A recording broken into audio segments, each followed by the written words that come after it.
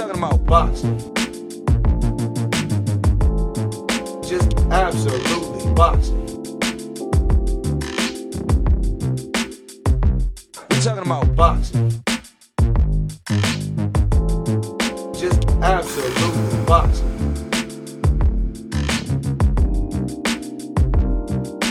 Boxing. Just absolutely boxing.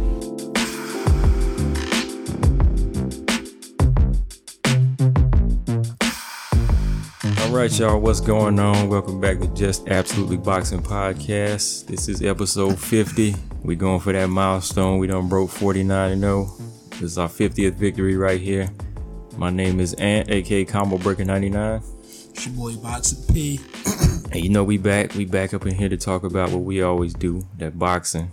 Like I always say, we talk boxing absolutely. But we're gonna be talking about some fights and whatever come up. We're gonna talk about last Saturday's fights. But like always, what's been going on with you, P? Same old same, man. Just really trying to get adjusted to this hot weather, man. It's here now. So I knew it was there when I opened that car door to come over here. I was like, oh shit, 10 in the morning, it was burning up in my car, man. It's here, man. And I'm from up north. I've been down here 5-6 years now, but I'm still trying to get used to this down south heat, man. It's a different animal. Oh yeah. I love it, man. I can't. you can keep that northern weather, bro. But yeah, man. Before we get into the box, I did watch UFC 224, and I bring that up because it's crazy because they face a lot of the same things that boxers face. I was looking at some of the female fights, and I was looking at this one fighter. She's kind of like their next hype train, their next Ronda Rousey. Her name is Mackenzie Dern. And she kind of having the same situation, she's supposed to be fighting at 118, straw weight, whatever that is. And she come in 7 pounds overweight. And, it's kind of like, okay, you do have to pay out 30% of your purse. That's how they do in the UFC. But it's like, you ain't really dedicated to the sport, same like we see in this sport, like, This ain't the first time, It's just funny how same thing over, MMA happens in boxing. You got the hype jobs where they feel they can come in at any weight and just say, hey, I'm good. I might get a little slap on the wrist, but I got this machine behind me, Right. And, lo and behold, she come up winning the fight, And I think it was kind of the other girl's fault too, as far as a technical mistake, but just kind of looking at that, it's just funny watching fights like that, you give the hype job this so much leniency and they just ride with it, because we see the same thing in boxing. And then the main event with Amanda Nunes, she was fighting one of her stablemates, that Raquel Pennington, and same with them, Nunes was straight outclassing her, and it just seems like there comes a point when your corner got to step in and say, hey, stop the fight. That's how bad of ass whooping it was, It was bad by the second round. And, it's just like we see in boxing, man. It's like by the third, fourth round, you're getting pummeled,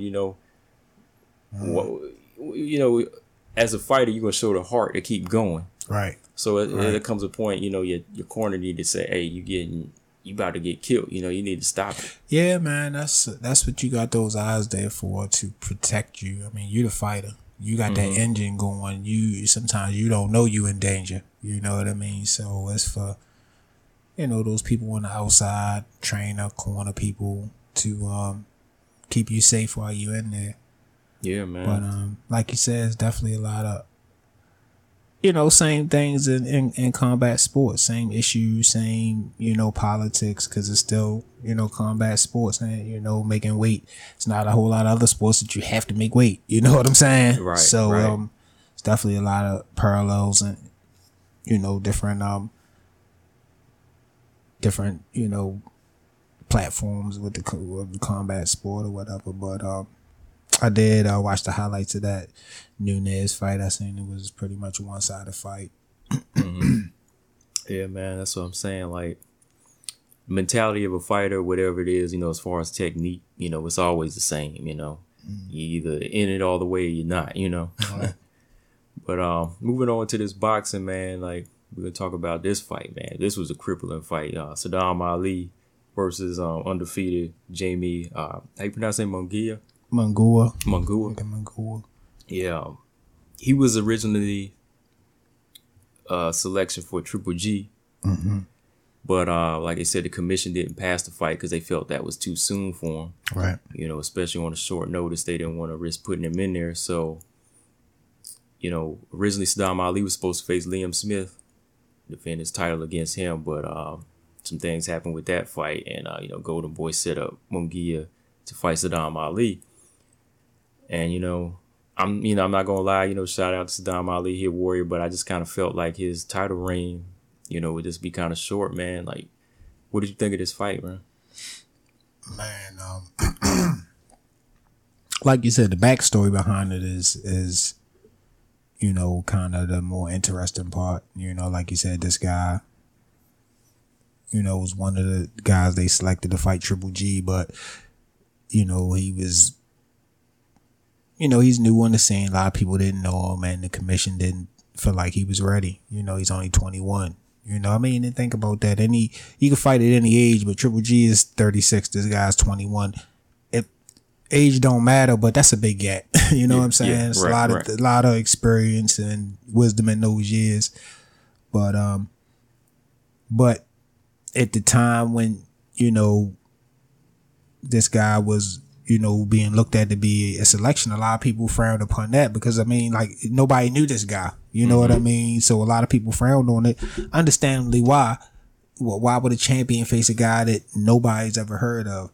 But, come Saturday night, lo and behold, once we got to see this guy in the ring, we kind of understood that why Triple G was okay with fighting him and why he was okay selecting, it was game to fight Triple G. It probably would have been a better match than, the Triple G and Vanez match that we wound up seeing on Cinco de Mayo weekend. But I'm just saying all that to say that, you just never really know.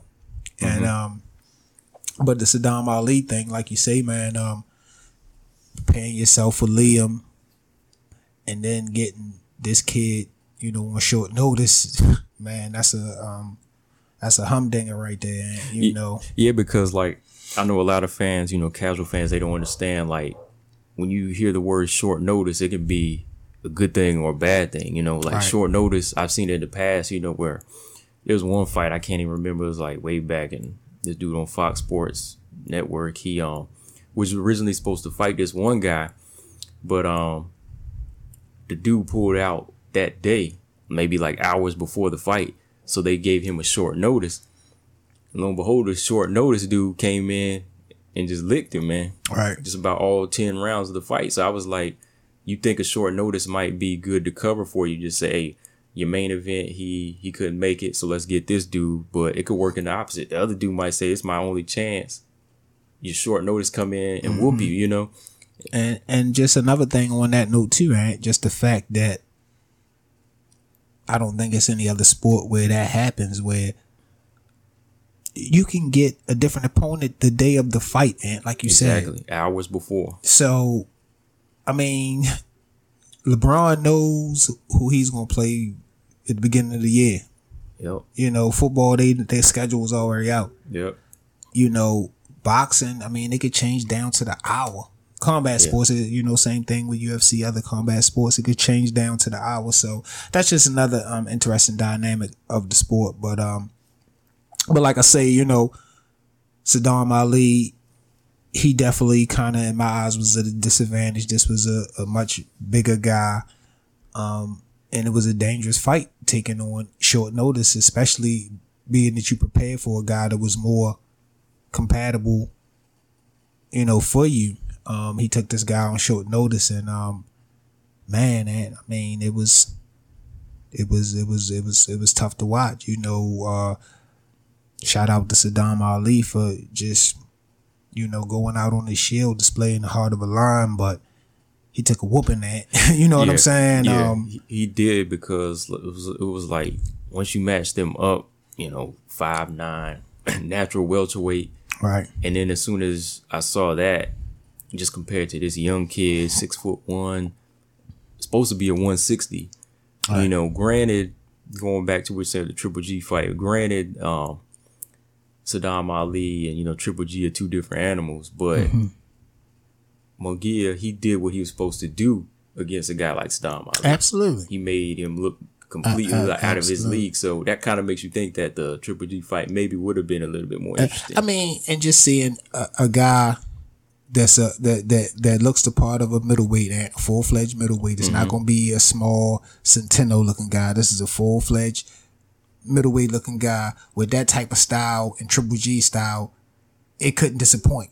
Right. It couldn't disappoint. You know what I'm saying? So, you know, is you know, people are looking at that now in hindsight like, dang, you know, I think we missed out on a jewel, but you know, it is what it is. It's, you know, water under the bridge now. But like I say, you know, shout out to, you know, Saddam Ali, because he could have found a way out at like so many fighters do. He wasn't trying to find a way out. He went out on the shield, and I thought he was very gracious in defeat. He was apologetic, and just said that, you know, he'll come back to fight another day. He didn't make any excuses.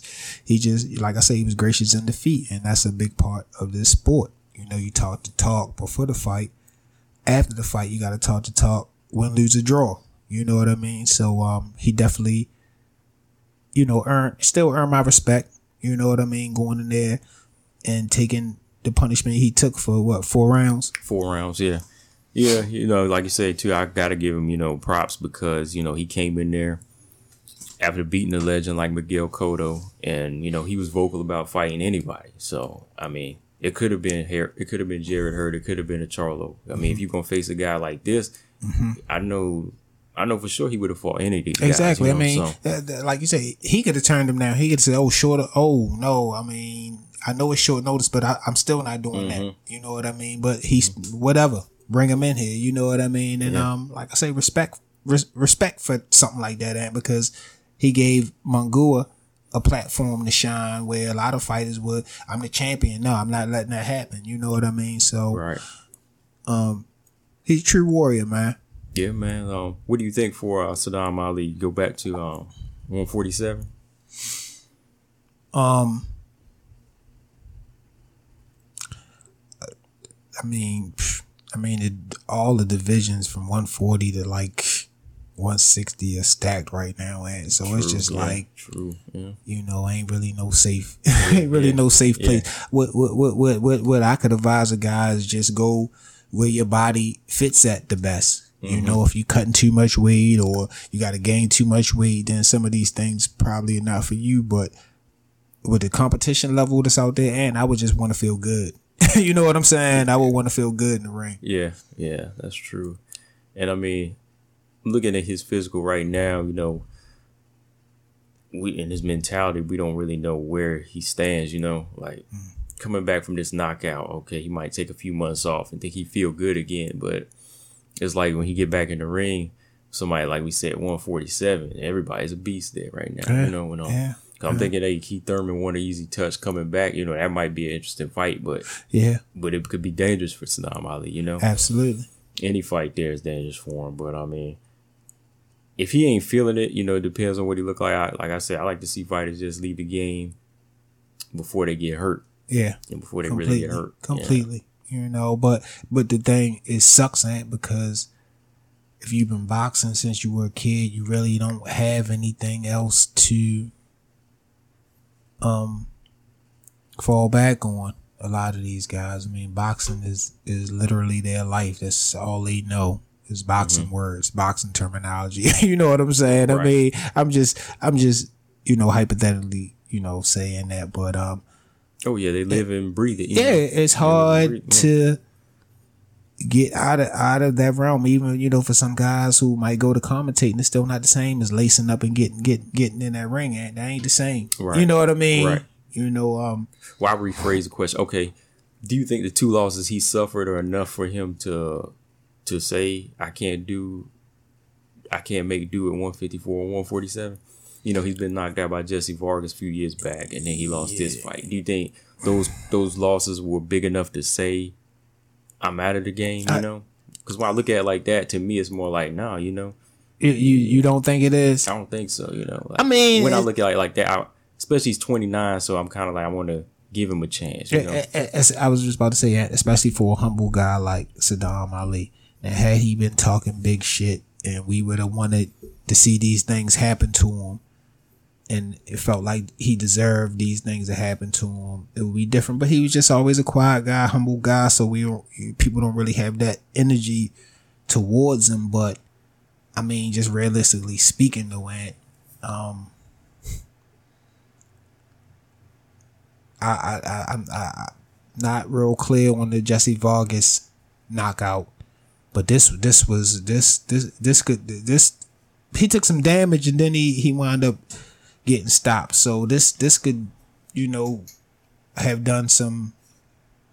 This could have been more damaging than the first knockout. So I'm just saying, I mean, like we say, it's not easy fights out there. I'm sure it's some, touches out there, some looks out there for him, but as far as resurrecting his career or even getting strapped, it's hard to say. Especially like we saying with the era it's in right now. Yeah, with the era it's in right now, there's going to be a hard road against these guys. Yeah. Even your C's and B's right now at welterweight are dangerous for them. Yeah, absolutely. So, absolutely. I mean, guys like him are good for the sport, but is the sport good for guys like that? You know what I mean? Yeah. So, you got to walk away from the sport one day, so you got to make sure you're intact. You know what I mean? Yeah. I guess I could see somebody like maybe Amir Khan or Kell Brook in there with him. Now that I think about it, or either that they fight each other. You know? But the thing about it is very limited. Like I said, there's a few touches out here for him. It's a few looks out, a little couple spots you could put him, but not a whole lot though. I mean, once you exacerbate those 3 or 4 spots, that's it. It's wolves. Yeah. It's hunting season. So like I said, it's not completely over for him. But like you say before, we see where his heart is at. He could go ahead and really get himself hurt. You know what I mean? But it's nothing but firepower around that. That's it, man. Know what I mean? Yeah. Especially when you looking at somebody like Munguia. We were talking about this off the mic, man. Like, you ready to see him jump up to 160 again, right? Go back to his home. I mean, like I said, he came in and said, he don't speak the best English, but the one name we did understood was Golovkin. So, I mean, coming from a prospect and being willing to face, one of the most dangerous guys at 160 just lets me kind of see what this guy's head is at. You know what I mean?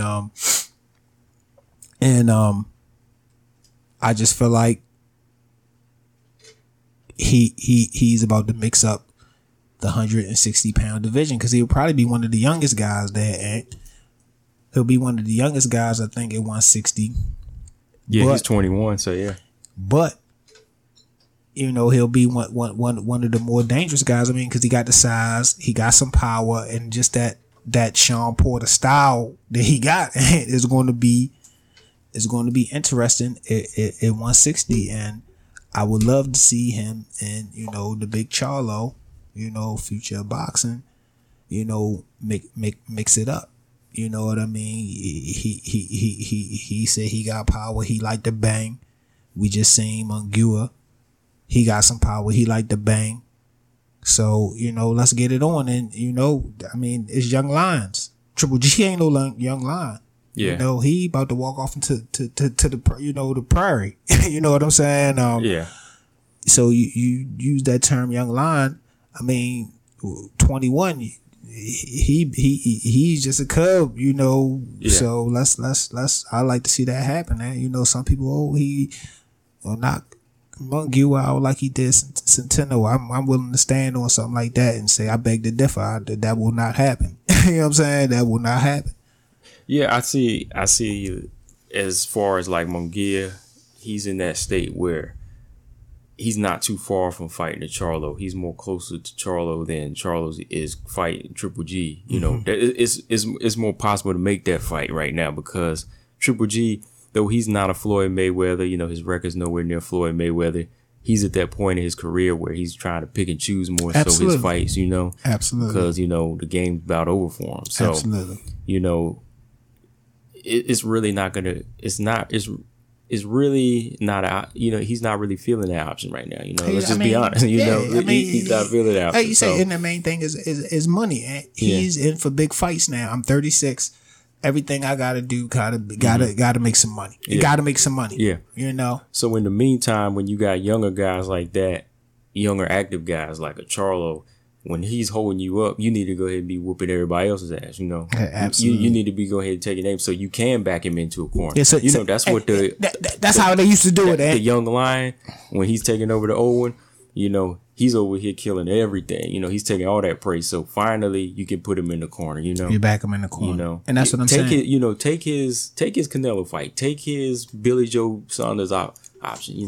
Take that away from him. Take that. That's what I'm saying. That they calling out people in this fight's there for you to make.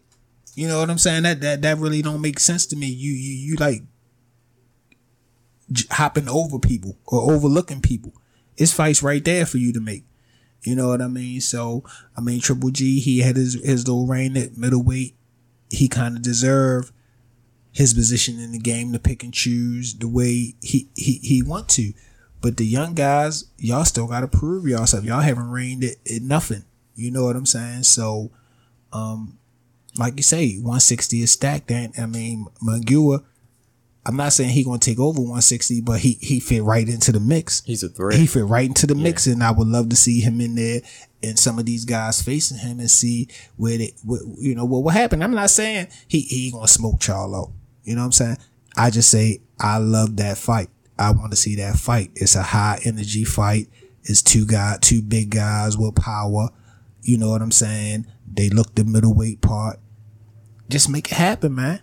I just love to see that fight happen. Yeah, I like to see it happen because for one, I don't think, Charlo, he's in a position where he can say, this guy's out of my league, or I'm out of this guy's league, it's still in that situation where you mentioned these other threats that on the horizon. You can always say, this guy, he might be a threat. I'm gonna go ahead and take him out. Right. Whereas, like we said with Triple G, he's more on that tip now where he can say, I already beat 20 some other guys, so I'm about done. I'm picking it, like I said, I'm picking and choosing. But like Absolutely. Charlo, it's like anybody that comes in your realm, you need to push him out. You want to smoke him. Exactly. You gotta get him out. Any new guy to come in the territory, you know what I'm saying? You need to put them in pecking order. And the intimidation and the stuff that might work for him, it ain't gonna work with this kid, man. Because this kid said, I'm ready for whoever. He ain't had to call out it don't matter. I'm ready for whoever at 154, 160. That's how you do it. Just keep the slate open. Yeah. Because anybody that, whether they got a belt or not, if they're in that era and their record looks good like that, you want to go ahead and fight them. Go ahead and take them out. That's why I say, like, to answer my own question I was about to ask is, does Charlo or any of the Charlos need this fight? I'm like, yeah. Just get him on the record. Say, hey, like if he fought at 154, like I said earlier, Jamel beats him. He could say, I beat Lubin and I beat this kid. I beat everybody I took everybody's same with if he went up to 160. Big Charlo could say that, Right. And Right. Well, that's what I'm saying. Like, you gotta mix it up now. Don't be spoiled. Take it. It's gonna be interesting to see what happens. You know what I mean? If this guy can get any fights at 160, because I don't see guys wanting to mix it up with him. And see, like I say, people basing it off the Saddam Ali fight. I didn't look at him beating up Saddam Ali. I was looking at some of the attributes that he was bringing while he was beating up, the smaller guy. I mean, that was like a given. That's his little brother. He in there beating him up, roughing him up or whatever. But the way he was doing it, I just was visualizing him in there with bigger guys and being competitive with bigger guys. I really kept flashing to him and Triple G being in the ring together and saying, whoa. I mean, this kid wouldn't even look small in there with Triple G. I mean, because he looked huge in there with Saddam Ali. I mean, I would like to see him in there with, I guess, maybe a full-fledged middleweight to see. Because right now he looked big. He looked big to me. And he looked like he ready for 160, And then the thing about it, he 21. Yeah, he still might got some growing to do. So we don't know where he'll end up at. But I definitely think he ready for, 160 at 21, Oh, yeah, he is, man. That's what I'm saying. Like, these guys, he's doing the right thing right now. He's setting the road, whether you like his record or not, or like who he's fought. He's staying active, you know. He's staying active, and that's a dangerous thing. And one more thing I want to say, with Saddam Ali, of course, he went in there and was beating the smaller guy, but it wasn't like he was in there for like 10, 12 rounds. He got him out of there just to say, I don't belong in there with him. And that's what you always want to do. Right. And to be honest, I mean, Saddam Ali, his corner, they could have, you know what I mean? They seen it's only a matter of time. They really could have prevented, you know, maybe at least a round of the punishment that he took or whatever. But I guess they wanted to give him a, you know, fair shake at it, you know, being the champion. But, yeah. Yeah, man. So, from here, man, I just see Munguia being a threat, man. Yeah. You know, between 154 and 160, man. Yeah, man. I'm loving it. For real. So, let's look at Saturday's fight. Vasily Lomachenko versus Jorge Linares, man. You know, I was vocal to you on how I felt about this fight and, you know, how everybody felt about it. This is Lomachenko, his third world title in, I can't remember how short amount of time. I think it's 12 fights. 12 fights, 12 fights, you know, and he set a record with that. My first thing I want to say is it was a good fight between, I feel, above average fighters, of course. You know, I feel like Linares, he's a veteran in the game. You know, he's a champion. Where Lomachenko, I feel like he's still a guy to me that's still proving himself. You know, I can't say like all these other people saying he's a god, boxing god. I can't go on record and say that. You know, I said that before the fight, and I'm definitely saying after the fight, because I definitely said during the fight because of what happened in the fight.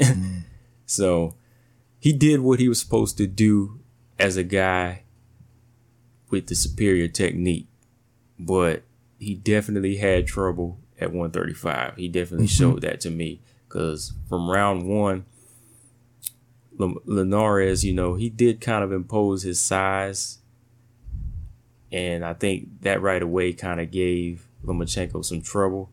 You know, the first half of the fight, I think Lomachenko was a more busier fighter, but Linares was still there. He was always game, and the power was there, but it was just like he didn't commit to it. He didn't commit to it enough, and I didn't really see a lot of things that Lomachenko was doing in that first half of the fight that were really amazing to me, like everybody is saying. And what about you, man? No, I didn't, but it kind of goes back to my thing of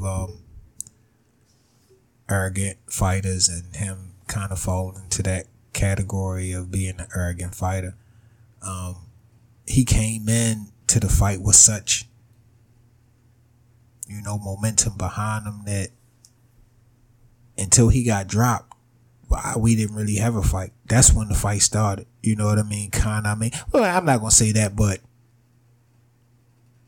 definitely that's when I seen him really get serious about the fight. You know, it was kind of like he just, you know, he's always relaxed when he comes into a fight, but he was just, you know, no sense of urgency. I mean, it was just another day in the office for him until he got dropped.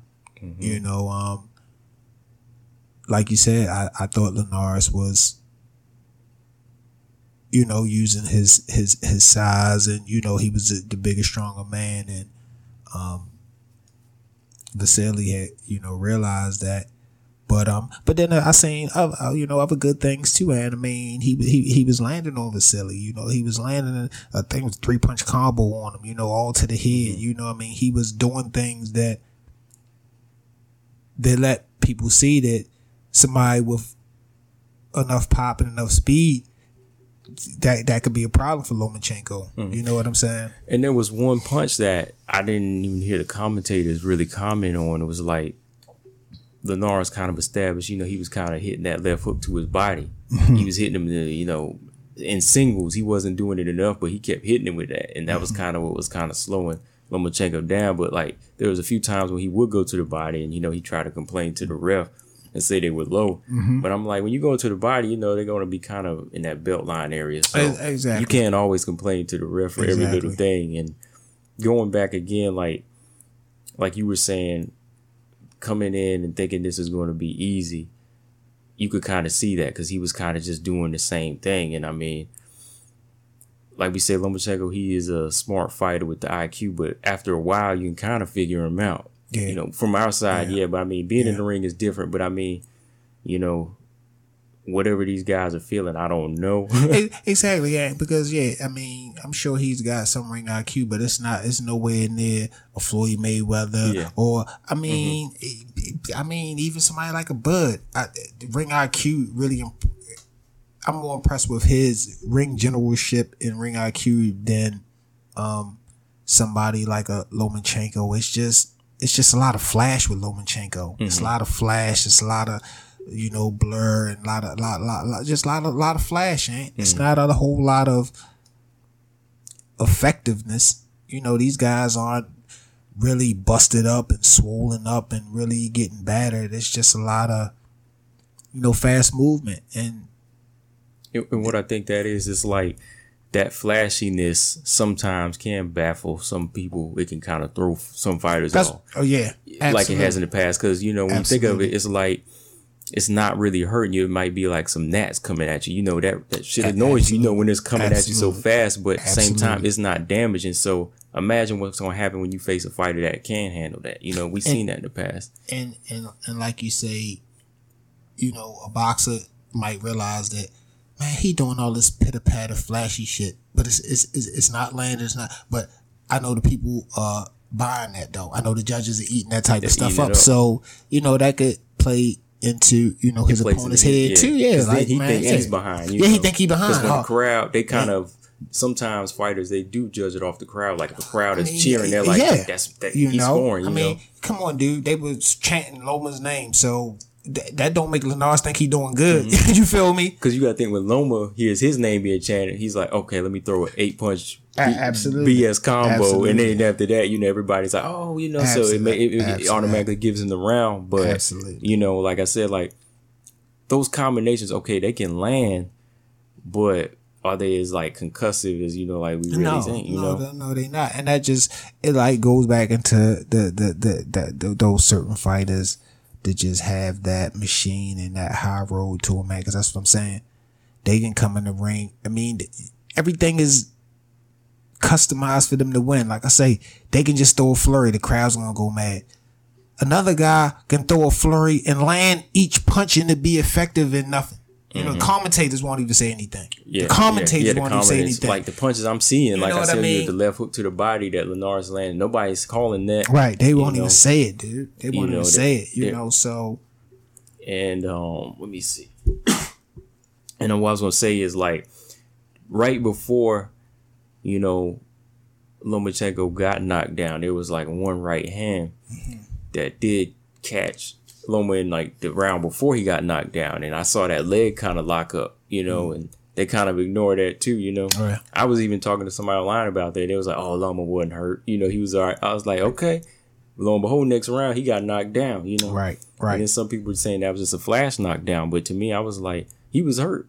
Yeah. You walked into a punch square up and you fell back and you was down. You was on your ass. And it wasn't a super hard punch, but he stepped into it and Loma, walked into it. It put him on his butt cheek. He didn't fall and just touch a glove. He planted, got planted on his butt. Right. So it was something behind it. Now, was he badly hurt? No, but it opened his eyes. You see what he did the next round. He came in there, his hand was going about 500 miles an hour. You know what I'm saying? He was throwing punches from every angle you could think of, but he definitely felt that. He definitely felt it. I think he felt the power of the whole fight, and I think he might be, reevaluating 135 because, like you say, you start getting in there with, a guy like Tank with the short arms and that type of power. The short arms, so you can get in them pockets and get them fast shots off. That could be dangerous. Detrimental for Lomachenko, but and first off, like I said, the casual fans, they love Loma, so. This ain't like we'll be bashing him. This is like everybody continues to be blinded by what they want to see. So we just kind of here to break down what we see.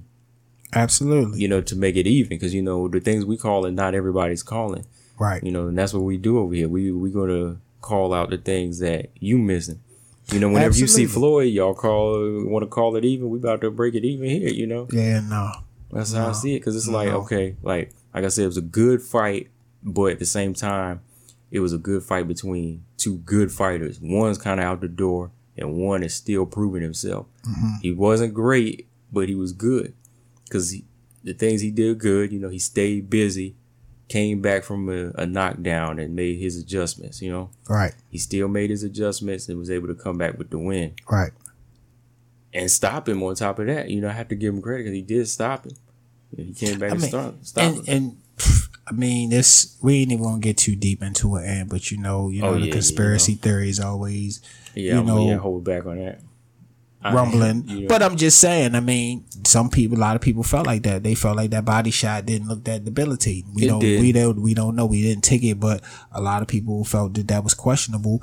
And then you go into Linares saying it was an early stoppage. It's just, but you made the early stoppage, Linares, by not getting up. Early stoppage is when they stopped the action. Yeah. It wasn't no action. You know what I mean? You know what? Forget it. Let's go in on it a little bit. Yeah, that's what I was about to say. That's what I was going to say, man. Like, the punch that landed, it was like, I know the perfect body punch can drop somebody, but it wasn't like it landed and he was cringed up and nobody gets up from a body shot, but it was just kind of like he just took a knee. You know what I mean? He was just sitting there, like thinking about it. Right. You know, if you can think about it, then you could kind of overcome it.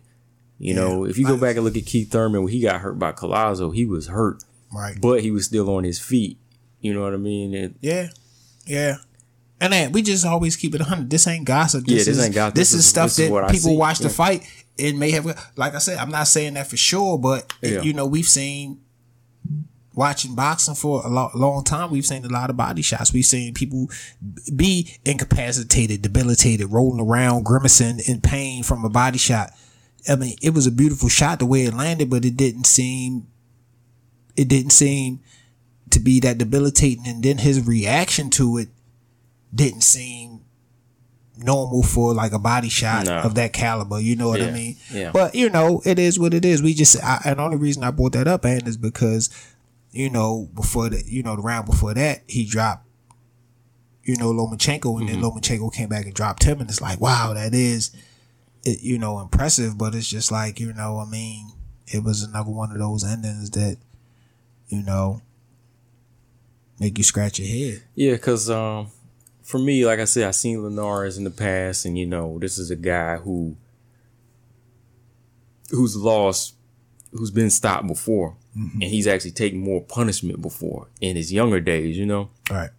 And going into this fight, you fighting a smaller guy that just came up.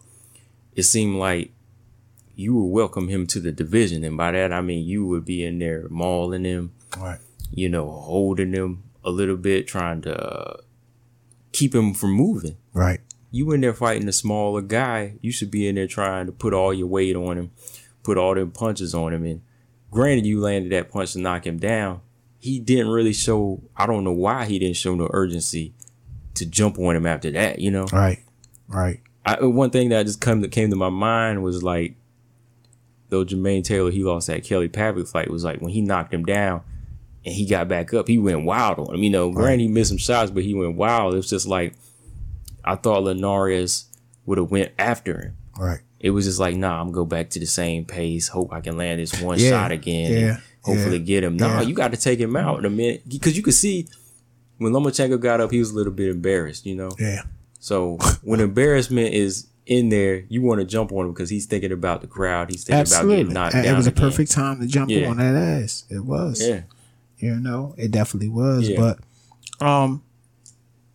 but overall, like I said, it was a good boxing this weekend, and I wasn't disappointed. We didn't get any decisions that, had us ready to flip the TV over or anything. And let's not forget, we had Devin Haney and Mason Maynard Friday that night. was a good fight. Which was a good fight. It was, to me, like a lot of people said, it was one of Devin Haney's stiffest tests. I would agree, but he wound up, I think it was a ninth round stoppage. Ninth round stoppage. So his corner stopped it after he was just putting in all around good work. You know, Yeah. he showed he did what he was supposed to do. You know, you go in there with a vet, and when you go in there with a vet, you just go in there and keep a cool head, Right. box.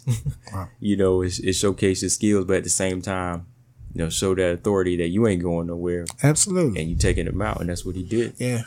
Definitely You know. shout out to Devin Haney.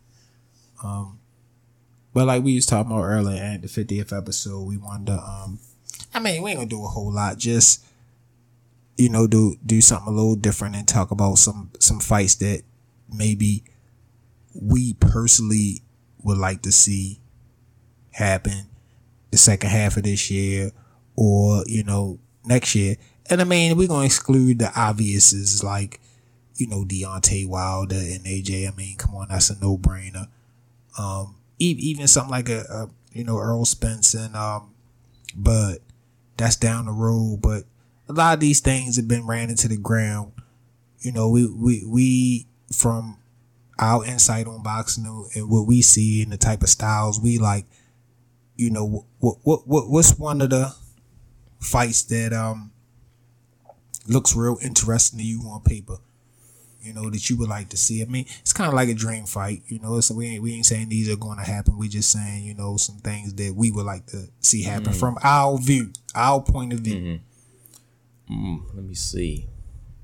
A fight that I would like to see is kind of a dream fight. And not dream, not such a strong word, but you know what I'm saying. Something that might not happen, something that but can would be happen. interesting. But yeah, something that could definitely happen.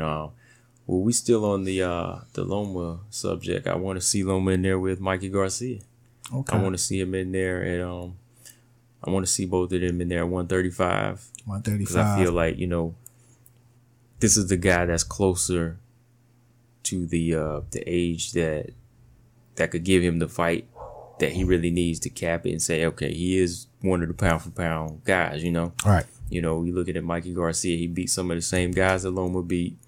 You know, he has a win over Adrian Broner. Absolutely. You know, he's won 4 world titles.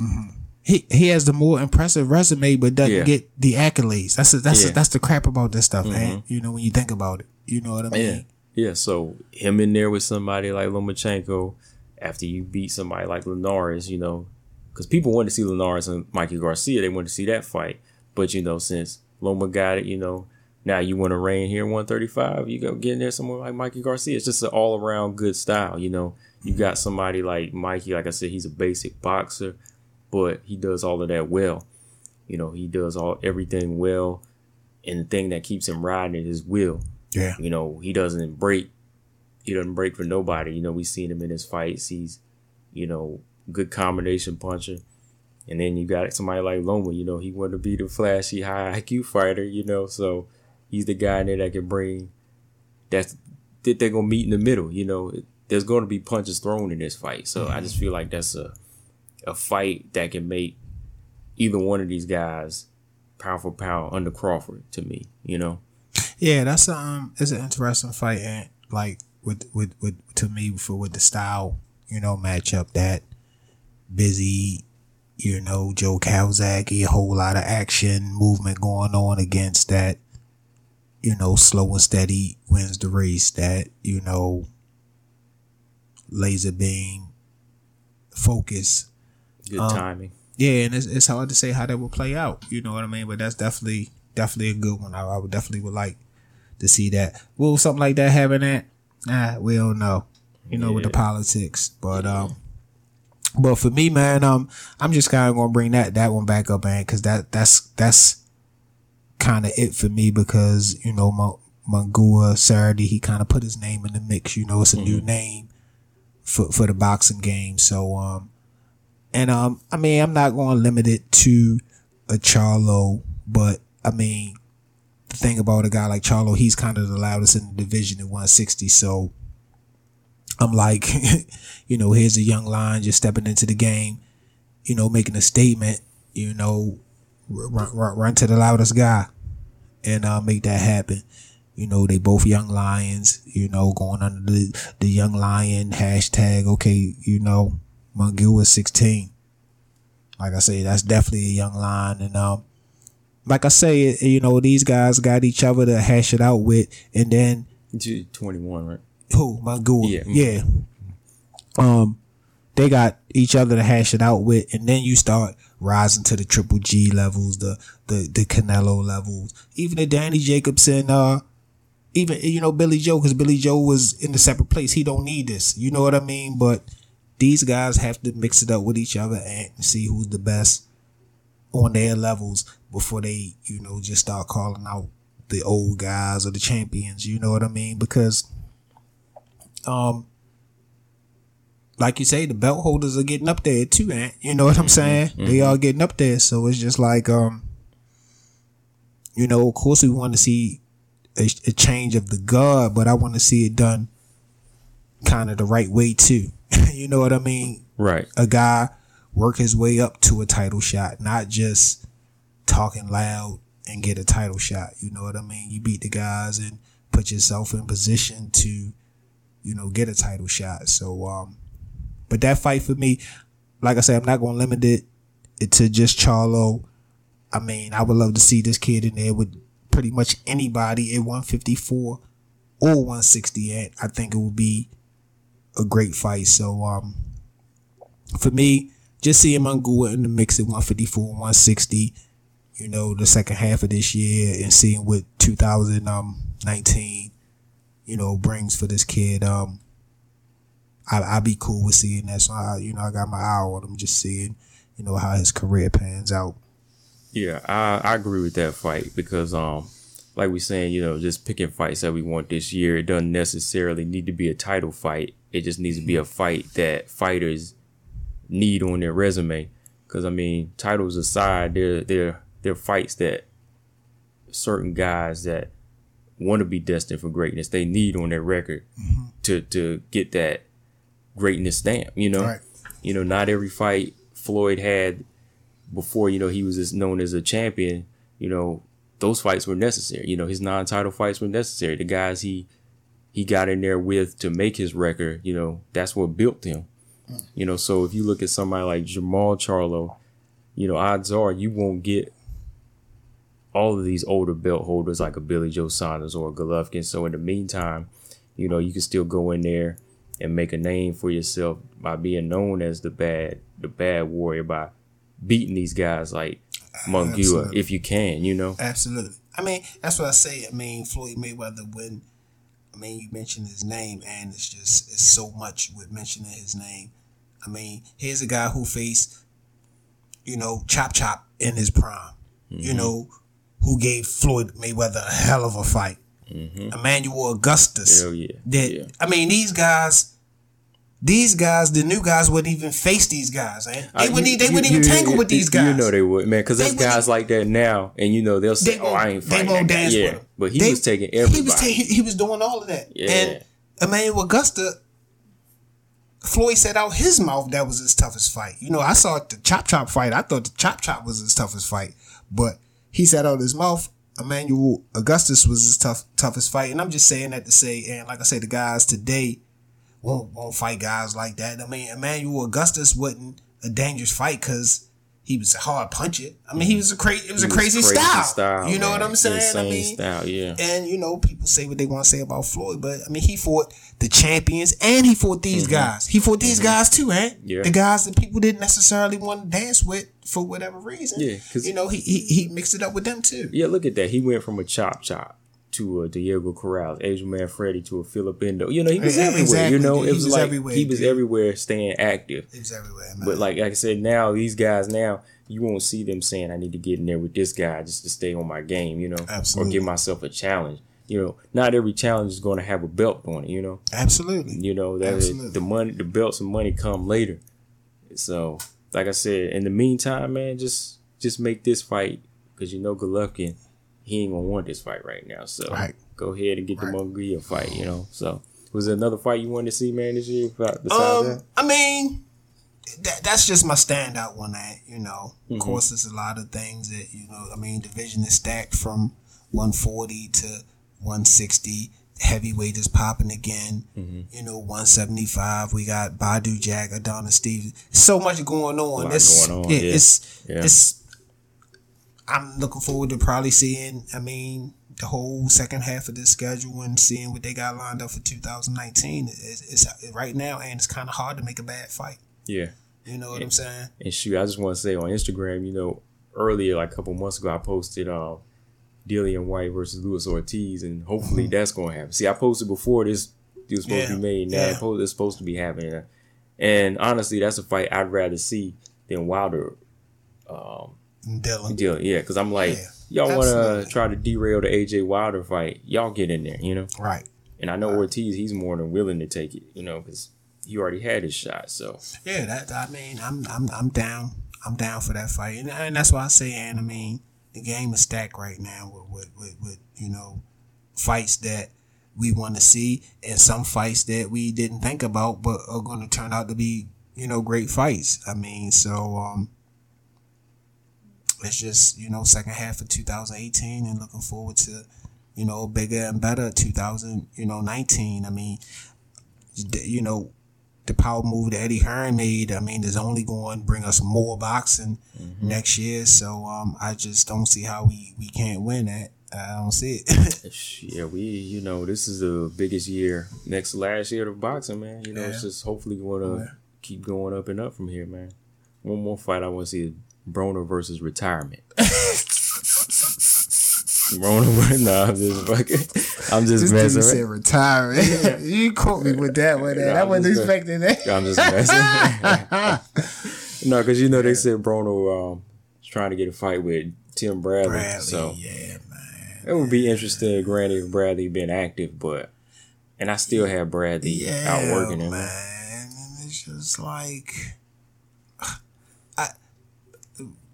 I'm not even gonna go there, and I'm just leaving it alone. Yeah, we're gonna leave that alone. I know. But yeah, man, good weekend of fights. Like we said, those are some good fights that we want to see this year. Anything else you want to say? We wrap it up this 50th episode, man. No, man, just like me and Ant said, man, it's almost a year for us doing this. We got 50 episodes. We, got over 1,000 followers on Facebook, and we got over 1,000 if you combine everything too, Ant. You know what I'm saying? But we got over 1,000 only on Facebook too. You know what I mean? Which I said ain't nothing to most people, but it's a big deal for us because we not doing no clickbait. We not doing what's popular. We not doing what's hot right now. We doing what we like to do, and like I said, we just building it, from the ground up organically. So we appreciate, the followers that we do have, because we know that these people are interested in, the same things that we're interested in. So, like I said, I just wanted to thank everybody for the support, and just keep doing what y'all doing. All the shout out to all our, our heavy hitters. Roger, Chris Mack, Eric Thompson. These are guys that I know are listening. All the time. I ain't gotta remind these guys. They asking me when is the next episode coming out. So we just appreciate all that, and just keep doing what y'all doing, because we're gonna keep doing what we doing. Yeah, definitely, man. Like I said, shout out to Raji. Like I said, one fan. Like I said, we keep informed on the sport. Like you said, wasn't too familiar with. As long as we got the one, that's all I care about. But I would like to have a lot. But definitely shout out to Jamar too. Yeah. Shout out to Jamar. I don't want to mention, he cooking up something real special for us, man. So and I really appreciate that. Shout out for him, and he been supporting from day one too, and Margaret, all of them. So shout out. And before we go to, don't forget, I want to forget, shout out to Michael Williams Jr. He made some easy work, first round stoppage, out there in Siler City. He on the come up. Definitely gotta look out for him. Yeah. Make sure y'all come through again for another episode. For sure. Shout out, Big Mike, Lil Mike. Good job this weekend, man. Congrats. Keep doing what you're doing. Keep busy. For real, man. But yeah, like we saying, we still growing, but make sure y'all follow us, subscribe to us on iTunes, Google Play, and SoundCloud. And you can follow us on Facebook, Instagram, and Twitter.